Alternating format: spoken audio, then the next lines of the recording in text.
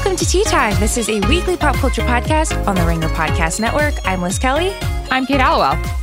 And I'm Amelia Wedemeyer, and today we're checking in with the depths of the internet. That was a good term, place. Kaya. Yeah.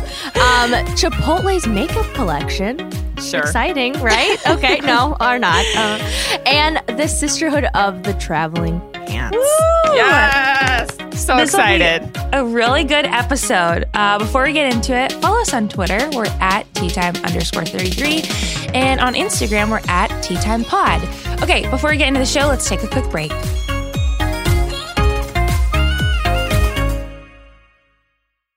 This episode is brought to you by eBay Authenticity Guarantee. You'll know real when you get it. It'll say eBay Authenticity Guarantee, and you'll feel it. Maybe it's a head-turning handbag, a watch that says it all, jewelry that makes you look like the gem. Sneakers and streetwear so fresh, every step feels fly. When it comes to style and luxury, eBay gets it. They're making sure the things you love are checked by experts. Not just any experts, specialized experts, real people who love this stuff, with real hands-on authentication experience. So when you see that shiny blue checkmark that says Authenticity Guarantee, shop with confidence.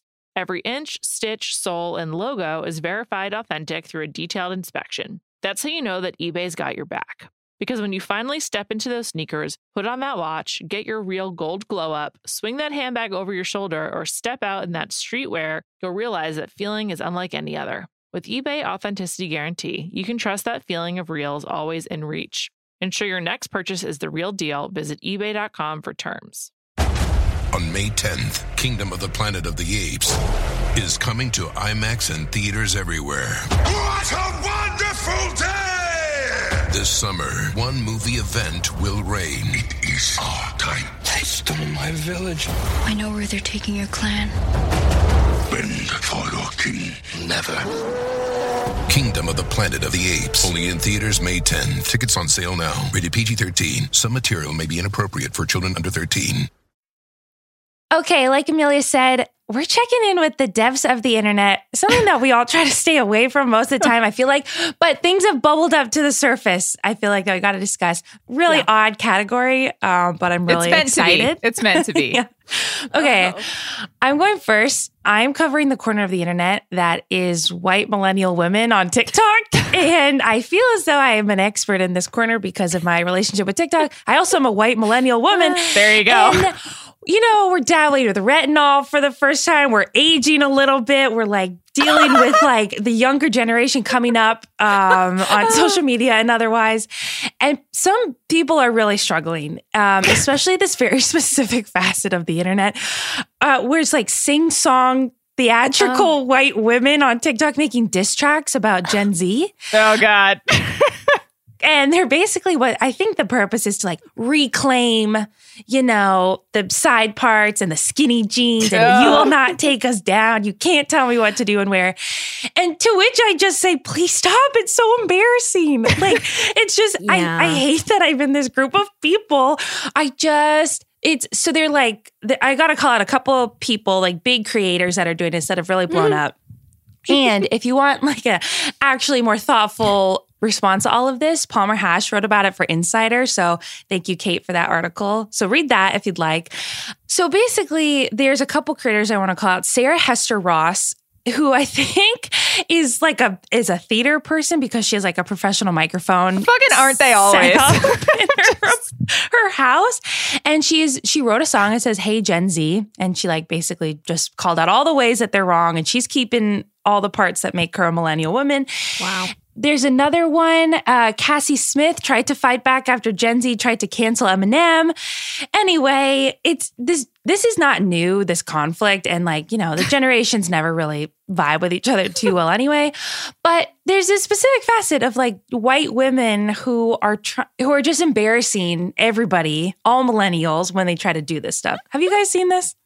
Yeah, the side part is not worth it. The skinny jeans really aren't worth it. Like if we were fighting over something more important, I would be like, okay, like I get it. Like change is difficult, but it's these dumb things that they were like, oh, the side part is canceled. Like I have to make a diss track about it. I can't deal with it, you guys. I'm not used to being part of the embarrassing generation. It's so cringy. And I would like for it to stop. because I wear a side part and I own skinny jeans. I get it. But like at the same time, you don't have to post those things on the internet.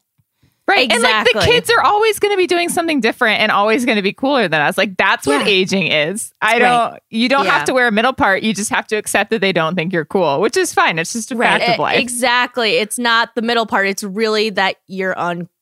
And it's just there's so many embarrassing sides of like the millennial generation that have been attached to us, like the word adulting and like the owl phase everyone went through and like every like weird it's and Harry Potter. It's all being attributed to us and I get it and I take ownership of that. But like, oh my God. I also have to say it's a little bit difficult because I feel like we went very quickly. There was no in between being like millennials are ruining the world and like millennials are old and embarrassing. Like we never went through a period where it was like millennials are the generation that is in control that are going to fix things. It was like, no, we went straight from like buying too much avocado toast, ruining the housing market to attached to skinny jeans. And I'm like, why didn't we have a moment where it was like millennials know what they're doing? No, never. No, I guess we just don't. We never did. Well, and we'll never get it because we'll only continue to be less and less cool. It's true. Oh my God. Cool. That's really depressing. It honestly is. Okay, what else is going on in the internet? Well, it's going to get darker. Speaking of, formative cultural texts from millennials, yesterday the first pictures, I guess you could say, of the new Space Jam movie came out. And it was LeBron James. He's the star of the new one. He was on the cover of Entertainment Weekly with all of the, Looney Tunes characters around him. And Twitter absolutely blew up because Lola Bunny has a different design than she did in the original movie. So I clicked on it and I was like, why is Lola Bunny trending? The poor person who runs Twitter, who does the Twitter trends or whatever and has to sum up why people are talking about something. So this is what it said under the trend. People share their feelings about Lola Bunny, which is certainly what they were doing. So if you don't know, apparently Lola Bunny was drawn in a very sexualized manner in the first Space Jam movie and was a very important, informative sexual figure, apparently, to people who grew up in that era. Mara Wilson, who is very big on Twitter, tweeted out and said, I once turned on a TV in a hotel in London and Space Jam was on. I'd never seen it. I was busy in 1996. But I said, who's that? My then boyfriend said, that's Lola Bunny. You don't remember Lola Bunny? I said, no. And he said, in a way I'll never forget, I remember Lola Bunny. Oh. So damn. The reason that people were talking about this is because Lola Bunny has been redesigned.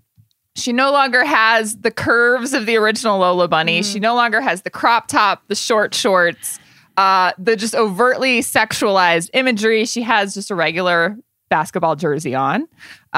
She has been drawn a little more just, not quite as curvy, which sure. And just I would say less feminine than the original drawing. So initially the backlash. For the male gaze. Right. Exactly. And the original backlash was like from men who were like, they took away an icon of my youth. Okay. All right. Lola Bunny. But then the backlash against the backlash started, which was like, why does Lola Bunny need to be like a strong female woman? Because the person who created Space Jam was like, it's important to reflect the authenticity of strong, capable female characters. I was like, it's a fucking bunny. Like, it's a bunny. I see. It's fine. And see, we can attribute this to millennials. Again, probably. Right. And I mean, the answer is always like, we just need to log off. But a lot of people then were like tweeting, being like, Space Jam 2 scene. LeBron James. Hello, Lola. You do not make anyone horny. I respect you for basketball. Lola Bunny. Thank you. Oh, God. Oh, my God. So then it was like, well, and then, people got mad about making her less curvy because they were like, a woman having curves is not inherently sexual. Some women are just built that way. And again, like, it's a bunny. Like, it's a rabbit. So, you know who also has a similar vibe, I think, to men is Roxanne from a Goofy movie. Do you remember my her? God. I think, yes. And she looks, is she a human? I think she's a dog. She's a dog and she has a side part. See, that was sexy then. But yeah, I think there are a couple of characters. I'm going to make us circle back to Lola Bunny discourse during Unanswerable Questions, so stay tuned for that. But I just think everyone who has strong opinions about Lola Bunny, like, I understand we're all bored, but like, just log off. It's going to be fine. Yeah. It's a rabbit. What's also interesting is someone noted that the image that they're comparing the new Lola Bunny to the old Lola Bunny was actually a fan art, like on DeviantArt. Oh. Right. It's not even the original. She is very sexualized in the original Space Jam. But you're right. All the like side-by-side pictures are not actually of. Right. So, I respect Lola's new outfit. Yeah. Wear what makes you feel good, girl. Like, sure. That's all I have to say. Sure. Oh my God. And now the darkest corner of the internet of all. And again, it plays into the millennial thing because she is a millennial. Okay, this will be brief, I promise. So I just want to talk about someone that I've been fascinated with for a long time. She recently had a piece come out in the New York Magazine by Rebecca Jennings. It was called Confessions of a 32-Year-Old Drama Queen. And I'm talking about the one, the only, the legend, Trisha Paytas. Who is a YouTuber who rose to prominence in the 2010s after appearing on like a bunch of reality shows. I think they said 30 in this New York Magazine piece. Wow. Yeah, she's been on everything from My Strange Addiction to America's Got Talent. She was addicted to tanning. She tried to hold a record for the fastest reader in the world, I guess, speed reader talker person. Sure. Yeah. But anyway, this piece just kind of talks about how she's pretty much uncancelable because she's had so many controversies and she is problematic, but she wears it with pride. And, she's a troll, but not anymore. That's what she said. And I found it interesting because she is very problematic, but there's a side to her. And they actually kind of compared her to Donald Trump in this piece, but she has this magnetism that I think goes along with being just absolutely vulnerable and saying things that we're all thinking that no one would actually say, but she says them and it doesn't always turn out great for her. But she's compelling. That's what it is. It's like she's so compelling because she always has something to say. She's so weird. I personally think she's doing like an Andy Kaufman bit. She even has it in her. She has it in her Twitter profile, and even in this piece, they were like, "Oh, all this, you're ironic," and she's like, "I don't know what irony means," which is a lie. Trisha Paytas, that is a lie. But see, that is all part of her bit. She wants people to think that she's stupid and that she doesn't get it, but I really think she's in on it. It's a very confusing situation. And I think everyone who follows her, who has any knowledge of her, is also like equally confused. Like we talked about this off mic, but her comments on all of her stuff is like, I love you, but I actually hate you. And then you're so terrible and problematic, but like keep posting, I would die for you. And I just think no one can figure her out. And that's what the piece explores. It's really good. It's just fascinating. It really is. And I think that is kind of the crux of it, is that no one can figure her out. And she is just a wealth of content. She's always giving us something and she's really funny. Like she's very funny. Exactly. And she's a train wreck. She's a bit of a train wreck. She's now engaged. She has like publicly talked about how she could never have children because she's had like some like gonorrhea too many times or something. Jesus. I don't know. But now she's trying to have kids with her fiance Moses. But even the way she met Moses was insane, but that is another story. But anyway, she's just so compelling and she's unguarded and she is just everything that I'm not saying everyone wants to be like her, but there's something about her where you're like, I respect that you're so open, even though you're crazy. You know? And you've been on the Trisha Paytas scene for a very long time. Years ago when we were doing Tea Time, you're like, there's a YouTuber, she's crazy. And we're like, okay. And now it feels like everyone else who didn't know her before. She's chipped away at us. Yeah. Link at a time. Be like, guess what Trisha Paytas did today? We're like, oh, great. Here we go. But now here we are. Now I know about the zeitgeist. I know. It's exciting stuff for all of us fishies. I was hoping you'd say that. Okay, let's move on to the next category. We're doing relationship news, not worth the tea, and then a little bit of social media. Kate, go ahead. All right. We're starting with some fun news, some happy news. It's been a while since we've checked in with the U.S. women's national soccer team. An old Tea Time beat, but I'm still obsessed with them. I still follow all of them on Instagram. Wow. And so I you refollowed them? Yeah. Because I know you unfollowed them. So you've refollowed them. I unfollowed a couple. I'll tell you off mic which ones I found too boring to follow. But I follow the interesting ones still. Okay. And two of those people are Ashlyn Harris and Ali Krieger, who got married last year, I believe. And they just adopted a baby. On February 12th, they adopted Sloan. And they have been just a wealth of baby content, just holding the baby, rocking the baby, pictures of the baby, pictures of their friends with the baby, pictures of their dog with the baby. And they had really sweet messages about making sure Sloan is like aware of her own culture and raising her in a way that's respectful and like just all these different things and, being a part of the adoptive community. And it's just heartwarming. I just love it. I love them. Love the U.S. women's national team. And I'm still obsessed with them. Normally, I'm dubious of the parents that make their infant children Instagrams, which they have done. Sloan Phillips does fashion, but this baby's so cute and the content is so pure. I'll make an exception. Yeah. I would follow immediately. Yes. What else? What else is going on? In other news, the Golden Globes were last weekend. And, it's been mostly covered on other podcasts on the Ringer network. Sure. Don't really care about the awards. But Gillian Anderson accepted her award. And she was on The Crown. And, she's on Sex Education. She's on a lot of like British shows. And she started talking with an American accent while she was accepting her Golden Globe for Best Supporting Actress. Right. And people were like, whoa. An American accent? Gillian Anderson? She was born in Chicago. Her family lived in London for 10 years. And then she moved to Michigan. And she went to school in Chicago. But like people did not know that she had American roots. So, people like to talk about stuff on Twitter. They were like, whoa, like Gillian Anderson, not British. Like I thought she was. Like, whatever, not a big deal. Enter Alec Baldwin, who was like, accent discourse? I'm sorry, someone has a fake accent? Seems like something that's relevant to my family lately. And he tweeted out a CNN story called Gillian Anderson's American accent throws some people off. And he said, switching accents? That sounds fascinating. Which, Alec, she's not pretending to be British. She just plays a lot of British roles. She's an accomplished actress. But he decided would he enter into that conversation willingly. It's a great question. It's a great question. And so it turns out Gillian Anderson has a lot of stans from her X-File days and her Sex Education role, which has a lot of devoted fans. Good for her. And so they immediately bullied Alec Baldwin off of Twitter. He deleted his account and balance has been restored to the universe. That's honestly a perfect ending to that story. Thank you. That was great.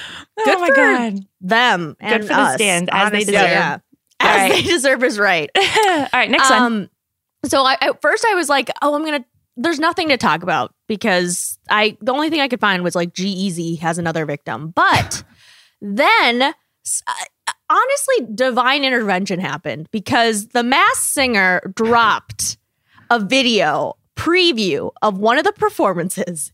And when I say it was haunting, I mean everything about it was haunting.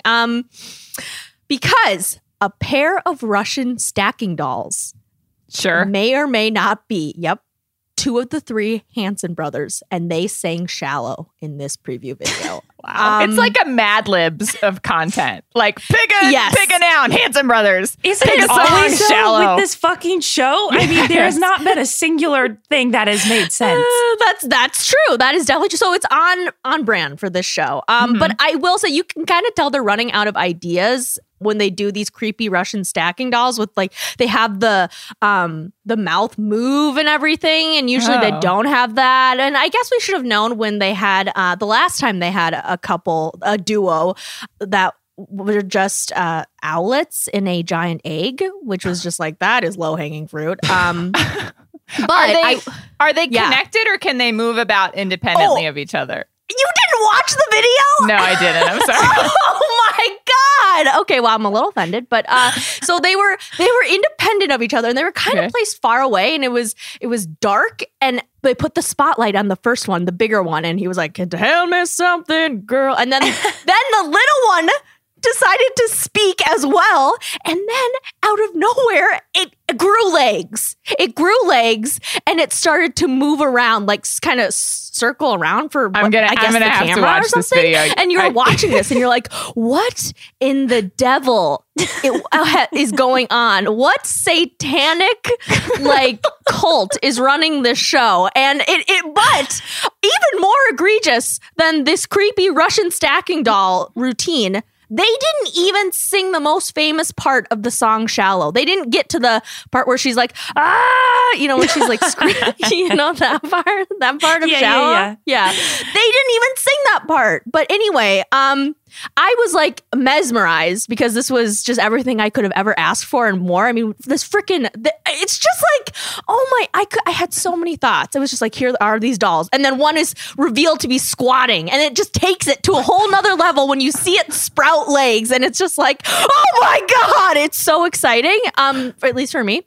And then to look at the comments, people were like, well, I would know that voice anywhere. And they were saying, it's the Hanson brothers. And it's just like mind blowing. I'm so excited for season 5. Okay. I'm so happy that you have this in your life, Amelia, and that it fuels you in this way because it does. I really am happy for you. I need this. Yeah. Next is a little bit of not worth the tea. This is a PSA mostly to Olivia Rodrigo. Please stay away from Pete Davidson. Pete Davidson, stay away from Olivia Rodrigo. You both stay away from each other. So we talked about Driver's License. That whole drama was Zoe Simmons. She's just been blowing up. She's really awesome. And SNL just did a skit about the song and how like everyone actually knows this entire saga and whatever, all the lyrics. So Olivia Rodrigo was interviewed after because this is an enormous deal. She's just been like exploding recently. And this is kind of like the creme de la creme, I guess, when SNL talks about you, or it was at least. Anyway, so she said, never in my wildest dreams did I think they were going to do a Driver's License sketch where they play the entirety of the song, yada, yada. She goes, and Pete Davidson, who is my biggest celebrity crush, was singing it and comparing me to Taylor Swift. It was just insane on my 18th birthday. So it was a crazy day. To which, that's fine, she could say that, but just don't start dating each other. When celebrities like put that stuff into the world, I always think that like some DMs happen or some sliding or some like my people can maybe feel out your people kind of thing. And to which I just say, no, don't. Enjoy the fame. I think that's perfect. That's it. Okay. And then lastly, also not worth the tea, but this is more fun to talk about. I read this on InStyle and then I did a lot of digging elsewhere, but the makeup company e.l.f. and Chipotle have collabed on a makeup line that is dropping on March 9th. And there's an eye palette and there's a guac face sponge set and a makeup bag and a lip gloss. But I specifically want to talk about the eye palette. This is chaotic as an idea, but like, I was not in those rooms as they were discussing the merit of a Chipotle makeup line. But like, it's so puzzling. So this eye palette, which I have linked, and I hope you all click into it. Yes. You can find it on the Chipotle Instagram account. Perfect. It mirrors the lineup, the cafeteria lineup of what you can get in a Chipotle anything menu item. So like lettuce is next to the guac, and it's got the hot salsa and the green salsa right above it. It's covered everything. It even covers sofritas, which I love, but I didn't think anyone paid a single fucking mind to that item. Anyway, my problem is just that like they named each color as the actual food item. So like you can put pinto beans color on your eye. And I just think that I'm so confused about all of it, you guys. It's so troubling in these times. The colors aren't that bad. Some of the warm tones, I'm like, I would use these. Sure. My only thing is the greens. The lettuce and the guac and the green salsa are like gross greens. They're like, who's putting these on their eyeballs? Not I. Right. Sure. And also, but why in general? You know what I mean? Because Chipotle is so good. And they were obviously, I don't know who they're trying to reach. Maybe Gen Z again? Because that's what everyone trying to do. I think you're right. And also I think there's like that element where, they've had like Cheeto collaborations with other makeup brands and stuff. Oh, is that right? Like, yeah, they're like, oh my God, I've Cheetos. Like, this is so like funny. I don't know. Yeah. That's all I got. Go ahead. The only real meat option or like sort of filling option like that they have is Sofritas. They don't have beef. They don't have chicken. Oh my God. They don't Oh my have God, you're right. pork. They don't have carnitas. Browns are colors that people actually use on their eyeballs. Why did we need 4 kinds of salsa and no meat? Why did they do that actually? And Sofritas, again, I love, and I'm glad it's getting the recognition it deserves, but they could have labeled it chicken and been fine. I mean, that's the same thing. That's really bizarre. That is weird. Will these make it, like, will the black beans and the pinto beans colors make it onto Beans TikTok? That's what I want to know. I think I fell off of Beans TikTok because I'm on millennial white women TikTok, unfortunately. But if you can hear me, TikTok, please take me off of that algorithm. I don't like it. This episode is brought to you by eBay Authenticity Guarantee. You'll know real when you get it. It'll say eBay Authenticity Guarantee, and you'll feel it. Maybe it's a head-turning handbag, a watch that says it all, jewelry that makes you look like the gem. Sneakers and streetwear so fresh, every step feels fly. When it comes to style and luxury, eBay gets it. They're making sure the things you love are checked by experts. Not just any experts, specialized experts, real people who love this stuff, with real hands-on authentication experience. So when you see that shiny blue checkmark that says Authenticity Guarantee, shop with confidence. Every inch, stitch, sole, and logo is verified authentic through a detailed inspection. That's how you know that eBay's got your back. Because when you finally step into those sneakers, put on that watch, get your real gold glow up, swing that handbag over your shoulder, or step out in that streetwear, you'll realize that feeling is unlike any other. With eBay Authenticity Guarantee, you can trust that feeling of real is always in reach. Ensure your next purchase is the real deal. Visit ebay.com for terms. This episode is brought to you by Jiffy Lube. Cars can be a big investment, so it's important to take care of them. I once got a car that I started out with 25,000 miles on. I got it to over 200,000 miles because I took care of it. You know how you take care of a car? You take care of the maintenance, the oil, the brakes, all that stuff. And if you don't, you can have a car just completely fall apart. When your car needs maintenance, head to Jiffy Lube. They provide automotive excellence at speed. Get your oil change, brakes checked, tons of other multi-care services. It's all done by expertly trained technicians who actually care about taking care of you and your car. Jiffy Lube, car more. To find coupons and start an instant online estimate, visit jiffylube.com. This episode is brought to you by Anytime Fitness. We're not all professional athletes, but we all have health goals. That's why Anytime Fitness gives you access to personalized plans and support from a coach. Plus, you can track your training, nutrition, and recovery progress with the Anytime Fitness app, just like the pros. With 24/7 access to more than 5,000 gyms worldwide, get more from your gym membership. Visit anytimefitness.com to try it for free today. Terms, conditions, restrictions all apply. See website for details.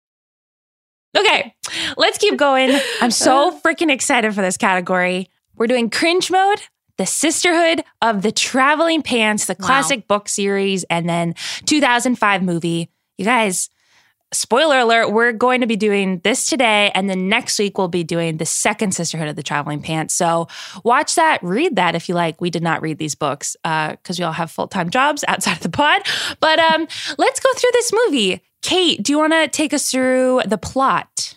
Yes, I will run us through the plot briefly. Also, I want to clarify, have read the books, love the books, just did not reread the books. Yeah, me too. Mm-hmm. Okay, first Sisterhood of the Traveling Pants movie. There are 4 friends, Bridget, Carmen, Tibby, and Lena, and they're all spending their summers apart. But they've found a magical pair of jeans that fits all of them despite having different body sizes.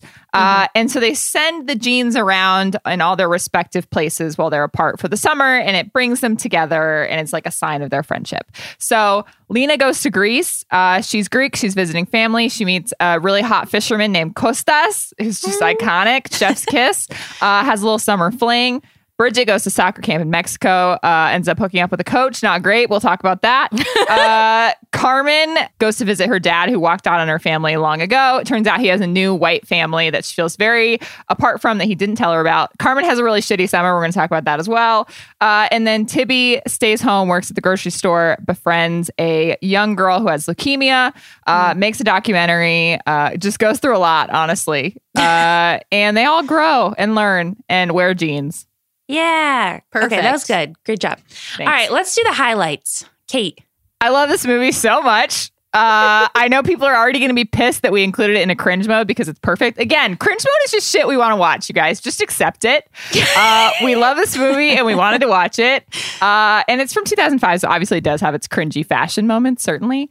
Yes. But I would do anything for a third Sisterhood of the Traveling Pants movie. I loved these books growing up. I love this movie. It's fucking great. And yeah, I just really want them to reunite and make another one. I would Me just too. die for And it. they have been talking about that. I have some info later when we talk about their everlasting friendship. But All right. it's not completely dead. But yes, this movie was perfect. I watched it like kind of twice in the last 24 hours. It's just so good. There are so many fantastic moments that have stuck with me this entire time since watching it. A lot of things I remember. Also, I have been searching for a pair of pants like this or any kind of like traveling pants item for basically my entire life since reading this. There's something that is so lovely about this idea that I think I just have been like, looking for a similar item that I have not found anything that has like matched me or any other friend or sister of mine, whatever. But I just have been searching for these magic jeans basically since I read the book and watched the movie. Haven't we all? Yeah, seriously. On that note, I just want to say when they're finding the jeans in the store and they're like, oh my God, try them on. And like, I think a couple of them tried them on in the actual, like behind the curtain, in the changing room. And I forgot that Blake Lively and America Ferrera just stripped down in the middle of the store. And it doesn't matter because it's a movie, but I don't know why. I just found it hilarious. I was like, what? You're okay, sure. That made me LOL. And also that scene, and I guess Blake Lively's underwear was deemed iconic by Shondaland.com. So there you go. Really? Interesting. Yes. This movie has great like granny panties representation. Like anytime they strip down, their underwear is just like the laundry day underwear. And it's just great. It's so relatable. I am so happy you said that. That is so important. I'm like, to yes. know. Yes. Also, all of Blake Lively, she did a lot. I wouldn't say she carried this movie. I think all of them did equal parts, but she has some iconic scenes that have also stuck with me. They make that girl run pretty much everywhere, and her hair is always down, which I can't. Yep, I have that. I went on the tirade when we did Amanda Bynes' She's the Man, and they made her play with their hair down, and it drove me crazy. Can't stand it. But she's apparently this like all-star soccer player, and she's got this long down her back blonde hair. Yeah. Anyway, her running scenes, she's all shoulders. Obviously, Blake Lively is not an all-star soccer player, but they make her try her best to portray that. And she has to run on the sand for like an extended period of time. She like runs in boxers at the end of the movie. It's like a little inappropriate. But anyway, I loved all of Blake Lively's running scenes because her form's not great and it's just Blake Lively kind of like trotting around. But it like, I don't know. I just loved it. Agree. I think for a part of me is like, I don't know if I'm going to like or rewatching it because I hadn't watched it in a long time. I was like, I don't know if I'm going to like this Blake Lively stuff, but I actually really did. And I also want to shout out her, I guess, Greek chorus, if you will, of fellow soccer players. Every time she says dumb stuff, like, he wants me to go to the cantina. And they look at her like she's nuts, but they still go along with whatever she does. You know, at least there are some people in this movie who know that isn't a good idea, but are willing to still, further the plot by going along. And, I just want to shout them out because they seem like great gals. And the funny thing is, if this was in real life, we would hate this person. If you had someone at camp who's like flirting with the coach as you're trying to better yourself at soccer, and he's like, he wants you to go. I would hate that girl. But because it's like, she's one of the four and she's a part of this movie, you're like, you love her for no reason. You're really. like, fine. Yeah, exactly. Pour the water all over yourself, Blake Lively. That makes sense. Oh my God, yeah. That was, it's a bit over the top, but that was I'm over the top. Yeah. Well, there you go. And I also appreciate that we have 4 storylines going here. And personally, my attention span is shot after watching so many TikToks and reels and just, very short little content bursts of video. But anyway, and each of them is so defined and interesting. And I didn't find myself wanting to skip over anything, which again is very, very, I cannot stress enough how rare that is for me nowadays. And they tackle a lot of stuff in these 2 hours. And it was so enjoyable. And I just rewatching this movie made me feel so happy, which is like something honestly I needed because I've hit kind of a COVID wall. So, your voice like fraying as you said. Really drove it home. So I really needed this. Like, I can't stress enough. And it was everything I wanted. 100% agreed. Natasha Bedingfield's Unwritten was the piece of this experience I didn't know I needed. Okay, because we have to, let's do some lowlights. Kate. This low light kind of goes in hand with Amelia's highlight, and is also kind of a sneaky highlight. I agree that none of the storylines are bad. They're all like very compelling, but they're a little unbalanced in terms of how these summers get to go. Obviously, like Bridget and Lena are like, first of all, they're like clearly the hot ones. They get to go to these exotic vacation spots. They get to have these summer flings with like really hot guys. Again, like it's a coach, but like we're going to get there.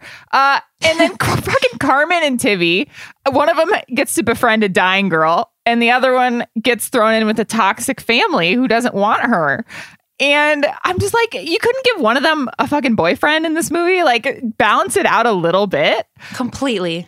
But actually, Carmen and Tibby obviously are like, have the best personalities and are like really the most fun to watch. And America Ferrera and Amber Tamblyn are like arguably much better actresses than the other two. So it is fair in that sense. But I'm like, damn, like throw them a bone, give them something good to go in this summer other than the damn jeans. I agree. It's egregious, Carmen's storyline. I was like, the dad in that whole situation is just a B. She ends up throwing a brick through the window, which like I honestly get because a lot was building up to it. Like her summer, she shows up to her dad's house within like 30 seconds, you find out that he has a female roommate. Oh no, that's actually his fiance. And then he's got 2 annoying little like white stepkids who are matching in pink outfits. And it's just like horrible.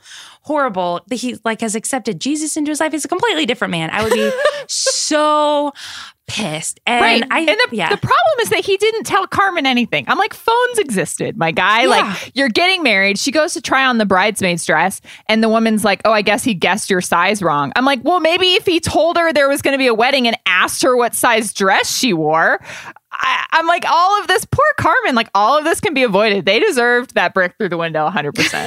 I agree. I can't remember what happens to her storyline through the next couple books. I hope she gets like a really good summer somewhere, but I can't honestly remember how that works. Okay, next low light. Low light for me, at the beginning, they're talking about the rules of the pants. And I believe they say by this in the books, which is that one of them is that they're never going to wash the pants, which like logistically, no. Like I like, you know, you're not supposed to wash jeans that often, especially like Madewell ones or whatever. You know, I don't wash my jeans. I probably wash my jeans every couple weeks. And I feel like that's a lot. But like, what if someone spills something? Like 4 other people are wearing these jeans constantly. They're traveling through the UPS mail system. Like you have to wash the pants. But canonically, I believe they don't wash the pants. However, the very first person to fucking get the pants is Lena in Greece. She goes out on a fishing boat. She falls into the ocean. She's fucking throwing fish back next to her new boyfriend. And then she sends off the pants back to the other person. I'm like, tell me you washed them. Like, please reassure me that you immediately broke that rule. Just like didn't tell them what you were doing in the pants and washed them, right? Because like otherwise they're going to smell like fish until the end of time. Yeah, imagine air drying denim with fish and then mailing it for like 4 days across on like the world. the same clothesline that her grandma's like hanging the octopus for dinner. Like just toss the pants up there. Be like, it's fine. They already smell like fish. There'd be something growing in yes, the 100%. You know? Okay, so Kate, I know you're like our point person for calling out like this was an unnecessary storyline. It was too sad. We didn't need it. And you didn't comment on this in the outline. So I'm curious, you might disagree with me and I could be wrong pinning this on you. But my opinion, the leukemia storyline with Bailey, the young kid that Tibby spends her entire summer with, is so flippin' sad. And it kind of goes back to like our unbalanced analysis of like these girls' summers where Tibby just gets shafted at every turn. And I think there's this scene where Bailey basically dies in front of Tibby, right? Like she is in the hospital bed. Tibby's right there. She's like, they put a bunch of gray makeup on her and the girl's like, I can't. And then she passes, I think. And it's so freaking sad. It was a bit too sad for me. I didn't like revisiting that storyline. What are your thoughts? I mean, I agree that it is very sad. I think part of why I like these books is it's like talking about teenagers, but like they have very adult problems. Like even Bridget and like, you know, wanting this coach and then like hooking up with them and then realizing that it like wasn't the right time for her and she wasn't ready and wanting her mom and her mom's dead. And like, you know, I mean, they're very uplifting, like fun books and movies, but like they're definitely not lighthearted from a plot standpoint. So I do think it was really sad, but I like the plot with Bailey overall, I would say. Amelia? Okay. Yeah, I don't know. I kind of, maybe I'm a masochist, but I was like, yeah, bring it on. I want more of this story. I don't know. It was interesting to me. I don't know. Also, like Tibby's such a cynical person, and like Bailey just changes her, and she has hope in the world. And like, you know, her whole goal for the summer was to like find the little things and like the people that like you would have looked over. And, you know, she makes a documentary about Bailey, and it's sad and sweet. You're right. I think she also does like nods to Bailey later on. You know, like her story is not completely, not correct, no pun intended, but dead. But okay. Anyway, let's move on to what has aged the best and the worst. I don't know if this stuck with you as much as it did me, but not that I quote this like in my daily life, but the scene, I can picture it in my head where Blake Lively is flirting with her soccer coach, Eric. They're running in the sand. Her hair's down. Her shoulders are moving everywhere. And she goes, I play forward. And he goes, so I've noticed, like, wink, wink. Oh, my God. Oh, my God. The most iconic line in cinematic history. I'm not joking. I play forward, so I've noticed. Are you kidding me? That is, just so good. I can just see it in my head. I can replay it at a moment's notice. Oh my God. Oh my God. You know, follow up to that, I think Kostas also has a really good romantic line where he's like romancing Lena and she's like, our grandparents hate each other. And he's like, what do the arguments of old men have to do with us? And I was That's like, a good one. Wow. Great point, Kostas. They don't have anything to do with us. That's what this book's also did, was it ignited a little something in young people everywhere. Yeah, absolutely. I love that. It's like... You got so inspired by the play it forward line, and I'm over here being like, did you guys see The Masked Singer with Taylor and Isaac Hansen? The same exact reaction. We all have our things, Amelia. It's true. Something that has aged truly fantastically also is like these women's genuine, everlasting friendships. It's so sweet. They did these movies. They did the second one. The third one never came around. But like they've been talking about it even as like 2018, 2019. So it's not over by any means. But these women have all gone on to, some of them have got married. Some of them have had children. They have like bonded through motherhood. And the four of them are just like true, real friends that have lasted decades now. And it is so sweet. They still keep in touch.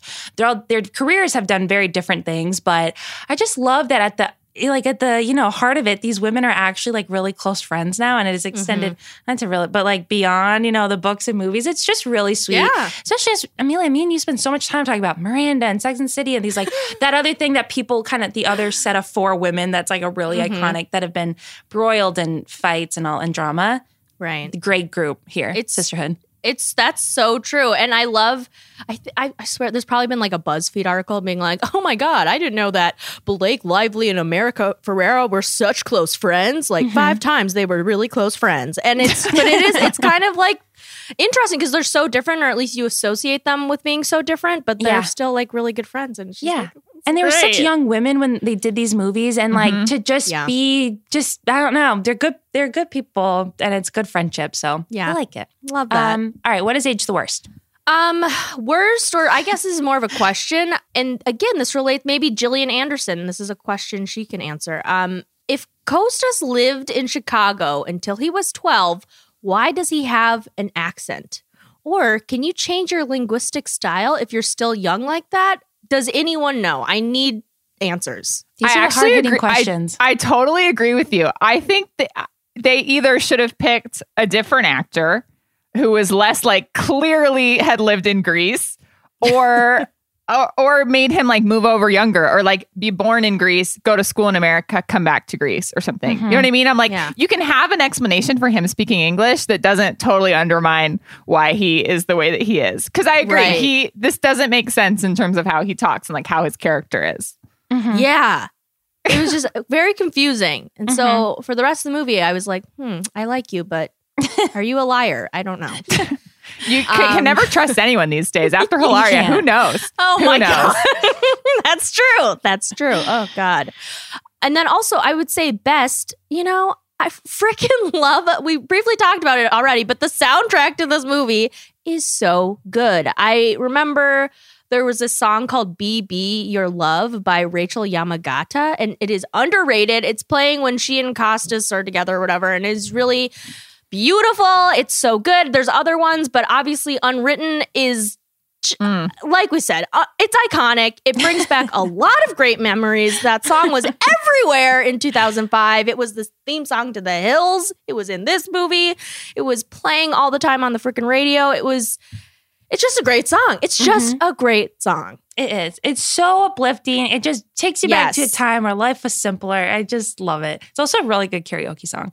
Yeah, you're right. Okay, Kate, what do you got? All right, I have 3 quick age the worsts in a row. First of all, Blake's extensions. I know that her hair is part of her character. Like in the book, every description, it's like her hair. It's like capitalized sometimes. She like cuts it in one of the books and it's like this huge deal. It's like she's, into a depressive state. The hair is part of her. But the extensions are simply too long. They're too long. I hate that she works out with her hair down. I hate that she's running on the beach with her hair down. Liz got into it. It's the worst. Also the worst. Listen. We all love a forbidden romance, but the coach camper relationship just did not age well. And I would say that it's not supposed to because, again, she like has this realization that it was wrong and like she wasn't ready, blah, blah, blah. But like they get back together in the books. Like she goes back to the camp and like becomes a counselor like the next summer. And like they get back together and they both feel bad, but like obviously it works out. So like it's just not cool. There's a power imbalance, not good. And then one more age the worst. The USPS, the United States Postal Service, these days would never allow this movie to happen. Lena started with the fucking jeans. She took them to Greece. She wore them for a day. And then she mailed them to fucking Tibby. They would never get there in the summer. Unless she spent hundreds of dollars on priority mail, which they appear to. So like they appear to be spending a lot of money shipping these jeans around. But like to get the jeans from Greece to the US, like Tibby would get to wear them and then it would be fall and they would be back together. Agreed. True. We're asking That's the true. logistical questions, which is important when examining a cringe mode movie. Indeed. Okay, let's do MVPs. There's one for me. We all picked differently. I picked a singular person, and that is Costas because we talked about it, but I think he did little something for everybody. Awakened a little something for everybody. So I can't remember if those two end up together in the book/movie, so we'll have to see. Unfortunately, this guy, Michael Rady, who played him, has just gone on to do a plethora of Hallmark movies, including one that says "You're Baking Me Crazy" about a food truck romance. But anyway, this was an iconic role for him, will be cemented in time, and just an all-time great male love interest. Kate, who's your MVP? My MVP is an image that was taken from the Kids' Choice Awards in 2005, the year this movie came out. And it is the thing that puts the cringe into cringe mode for this movie. It's a picture of the 4 people that are in this movie. Blake Lively, America Ferrera, Amber Tamblyn, and Alexis Bledel. And they're in the height of 2005 fashion. I also want to give a shout out to Blake Lively's original nose, which is also featured both in this movie and in this picture. Iconic. Love her. R.I.P. And the fashion, whenever we talk about like bringing thousands fashion back, this is the picture I think of. And I'm like, we cannot allow this to happen. We cannot let Gen Z bring this back because it is horrible. The hair, first of all, they're all rocking a side part in this. So shout out to them. It's true. They've got the necklaces. They've got the lace. They've got the low-rise jeans. And it's awful. It's just awful. We can't let it happen again. We cannot let history be relived. Right. This is just begging us to put this on our Instagram. I feel like, Amelia, this is your aesthetic no matter what for our Instagram account, especially when talking about this movie. So who is your MVP, Amelia? I would say this entire cast because I cannot tell you how lovely it was to come back to this movie. And I sincerely enjoyed everyone, like all of the 4 women, but also the supporting cast I really liked. Obviously Costas, and the Bradley Whitford as the dad, as Carmen's dad, I loved. And funny, her little soon-to-be stepbrother, Paul, who was in a bunch of Disney Channel movies. He was in Cheetah Girls. His name is Kyle Schmid, and he was Raven Simone's love interest in the first Cheetah Girls. Oh. What? Yes. Wow. Oh my God. The crossover event of the century. I Truly. mean, it's amazing. Yes, he played Derek, and also he was in other Disney Channel TV movies, and anyway, it was, so it was great to see. It was like, yay, good for him. He's, doing stuff. So, again, everyone in this cast just really worked well together, and it was just, it's great. I just love it. It's just perfect. Absolutely perfect. No notes. Let's do the lightning round real quick before we wrap this up. So, in your guys' opinion, Kate, you can go first. What is the modern day equivalent of these low-rise, medium-wash, probably boot-cut jeans, in your opinion? Okay, I may have misunderstood this question. I thought it was like, what would be the modern day like thing that we all fit into, basically? And I was reminded, I was reminded of a time when Kaya, Liz, and I all showed up to work in the same black Madewell button down. And Liz and I saw each other in the morning, and we were like, look at us matching again. And then fucking Kaya burst through the door like Kramer and was like, me too. So yeah, that's as close as we've ever gotten as a foursome, I believe. I think me and Kaya have like a lot of overlap in our closet, and Kate, me and you like wear the same thing basically every day. So there is a lot of overlap. Amelia, we're just waiting for you. Yeah. No, I thought yoga pants leggings. Yes, absolutely. Maybe in like a Gen Z version, they could all just do that. Yeah, you can interpret this question a lot of different ways. I had no real sense of what I was asking. I think if you lean into the like impossibility, because the whole thing was like, oh my God, how is this possible? We could do some real stiff denim, high rise, like straight leg, light wash situation. And yeah, that would be damn near. I can barely get that on just with my own size. So exactly. Okay. Next, where would you want to spend the summer out of? Mexico, Santorini, South Carolina, or Bethesda, Kate?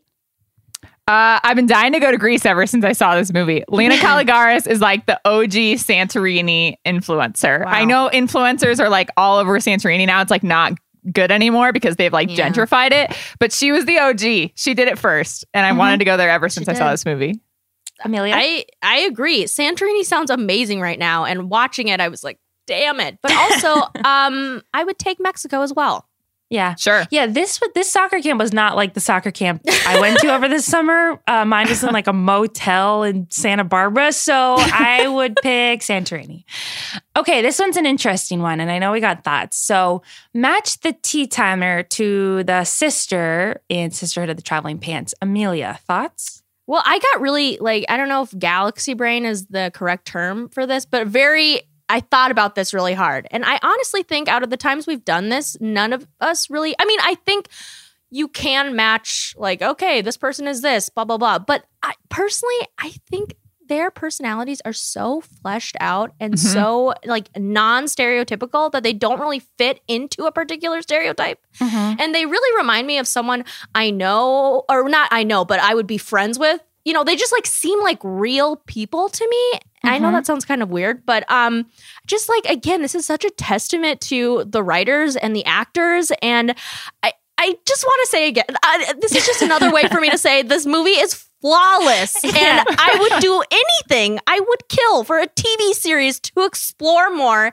and unpack each of the characters more. I would HBO Max, if you listen to this podcast, please give us a reboot. Please. I would do anything. I would do anything for it. Agreed. And I'm going to jump in here because my comment makes more sense right after you said that, is I think that there is even though we've now, as we've gotten older, realized that Miranda in Sex and the City is a great character. We should be her with the career, with the whatever. but there's like no real like Miranda-esque character where no one wants to be that person in the foursome, you know, like it's never an insult to be assigned to any one of those. I think like they give Tibby in this first movie a bad run because she's like edgy and unhappy and cynical, but she's also like badass and very edgy and like doesn't care what people think and all that stuff. So I really don't think if no matter who anyone assigned to anyone, I just feel like there's no bad answer, you know? Yes, I totally agree. I also, based on like very superficial reasoning, I do have an answer to this question. Yes, good. Yeah, go for it. Based on just like the dumbest possible things. Okay, first of all, I made myself Tibby because in college I was in broadcast journalism and film studies, and I was always fucking carrying around video equipment, and I was fucking pissed about how heavy it was. And I'm also stuck in my hometown right now, so it just felt right, you know? Kaya, I said Kaya is Lena because Kaya would rather live on the beach and drive 2 hours to work every single day than not live on the beach. God. And she also wears dresses. She wears dresses a lot, and she consistently looks more put together than the rest of us. So true. It's true. That is true. About her. Yes. Yeah. I said Amelia That's is funny. Bridget because Amelia was a big soccer player in high school, a little hotshot. And Amelia's hair has gotten really long in quarantine. I love this reasoning. And then finally, my most just solid choice. I said Liz is Carmen because little known fact, in the next movie, Carmen goes to drama school. And Liz, as we found out in the last episode of Tea Time, considers herself to be a born actress. God damn it. Iconic. That's all I got. Good. I love Good that. answer. Okay, let's wrap this pod up. Let's do Tea Time's unanswerable questions. If you got thoughts on our questions, you can tweet us, DM us, whatever. Amelia, go ahead. Oh, God. Sorry. I'm just like on a high from Sisterhood of the Traveling Pants. I know, me too. Right? Okay. I guess, you know, I went on a walk with my friend the other day, and she is like the most adventurous person I know. She has been to all these national parks, and I was thinking about the national parks, and I was like, oh my God, the national parks are so fucking cool. And then I decided I'm going to Google the national parks because I have nothing else to do. And it just reminded me of all the horrible things the Trump administration did to the national parks. And I'm so glad. I mean, he's done a lot of really shitty things, but this is one of the things that I don't think people talk about enough. But thankfully they're reversing it. And again, you know, not to quote Ken Burns, but you know, America's best idea, the national parks, truly. And I was wondering, do you guys have a favorite national park or maybe a national park you've always wanted to go to? I love how pure this question is compared to the other two in this segment. It's so good. It's really good. Need you. My answer is the Grand Canyon. I think it's one of the only ones I've been to. We also have the Indiana Dunes in Indiana, but they're just like giant hills of sand, and I've never really quite understood their appeal. Yeah, my answer is the Grand Teton National Park. Been there. It's like the Teton Mountain Range, Jackson Hole. You should go. It's like the most beautiful thing I've ever seen in my whole life. Yeah. And it actually reminded me of this cool company I know about, Amelia. And maybe if others are interested, it's called the Parks Project, and it's clothing, but they donate a portion of all their sales to like the National Park Association. And it's really cute clothes too. Like it's like very trendy, very hip. I've gotten it for like a bunch of people in my life. And so yeah, it reminded me that, you know, we can do some things to combat. That's great. Oh my God, I love that. Well, those are both great answers. I would say personally, I love Arches National Park. When I moved out to Los Angeles, however many years ago, my dad and I took a detour through. Well, I mean, we drove there, then we went through, Utah or whatever. And if you've ever just wanted to feel insignificant, and I mean that in a good way, just like that you are just like that nature is immaculate and beautiful and scary and wonderful at the same time.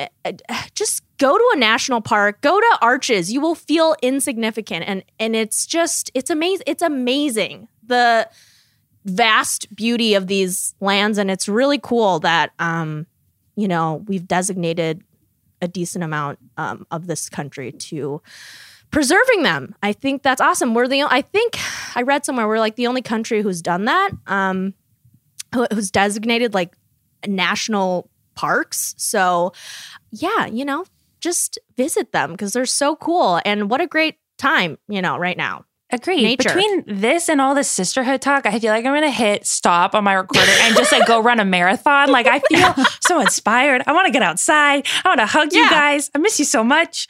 Agreed. Okay. Agreed. I cannot believe we're about to pivot to sexy cartoon characters sorry. again. Sorry. This is my fault.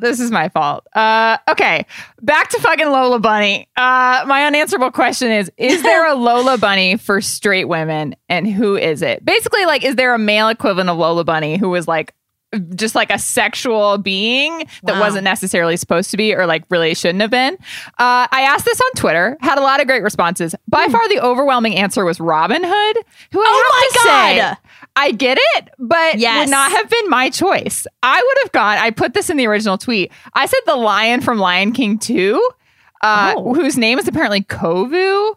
The bad boy of cinema, as people responded. So a lot of people said Simba or Kovu, sure.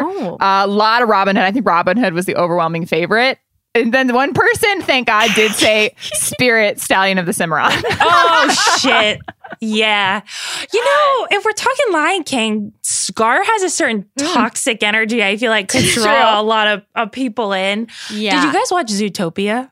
Oh my God, the tiger from Zootopia. Yeah, some people did also say that. The backup dancers. Yeah, it's the Henley on the tiger. You put anybody in a Henley, and we're gonna have problems. Come on.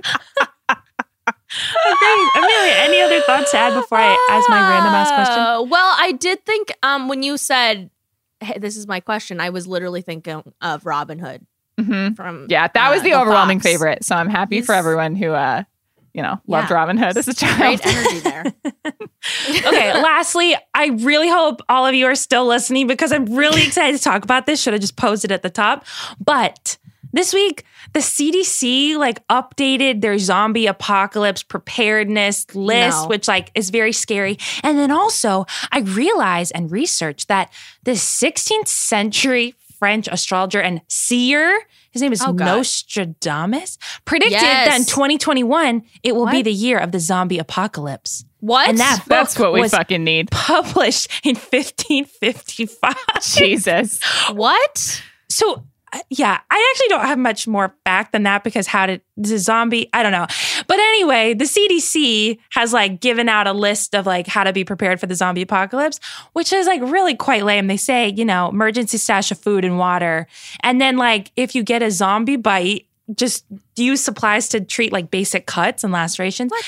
Anyway, they were not quite helpful. So my question to the group is, who on Tea Time is surviving the longest in a zombie apocalypse? Wait, I have a question. Is this some kind of a joke to them? Because I really don't appreciate it. I know. We're in such scary times. I only need facts and helpful answers. I need them to tell me that this is impossible. But they Thank you. Well, it immediately makes me think of that tweet that's how do people in apocalypse movies have so much will to live? I would simply pass away, which I 100% always feel. I'm I don't even like haunted houses. If we had zombies fucking running around, I would just sit in a room and watch Netflix until I starved to death. I don't have a better solution than that. I watched a million seasons of The Walking Dead and they had so much fight in them. And I was just what is the point? Not to be too dark, but I don't have that much will to live. And so I think I would just go ahead and, you know what I mean. Just give up. It just seems like running away, being scared, trying to fight. Yeah. No, Amelia, couldn't be me. I want your answers so bad. I'm just saying that, now's the time to take all of the illicit drugs and just go out that way. And, I'm not trying to make light because I know there is an epidemic going on. But, if there was one thing to do, there's no better time. See what you're missing, I guess. You know? Right. So what's the answer? You think Amelia? I think Amelia or Kaya are obvious answers. I just can't Although pick I between have to say, the big cities always go first. So Liz and Kaya, done. Oh, Amelia and I think would have Amelia. a better chance because we have less people around us. I think we could probably get into the wilderness a lot easier. Oh my God. Maybe just head for the hills, hope for the best. Head for the hills. Just outrun it as long. I mean, Indiana has a lot of fucking fields. I don't know. True. That's My money's on scary. Amelia, I think. She seems really scrappy. And her she does parents, have to fight. are fighters too. We've met them. I like their odds. My dad, we're going to go up next week actually and get his second COVID shot. And there you go. 4 hours. We have to drive 4 hours. And last time we did it was 4 hours up to Bemidji, a 30-minute wait, and 4 hours back. That was my entire Friday. So wow. Good. It's Lyle, right? I like Lyle's odds. Plus, he's vaccinated. So, my parents are vaccinated too. But if there's a zombie infestation, only the vaccinated can survive. I like their odds too. That's true. The Kellys are done. The Kellys are absolutely done. Okay. This is a good episode, I think, overall. Thank you so much to our producer, Kaya. I'm Liz Kelly. I'm Kate Howell. And I'm Amelia Wedemeyer.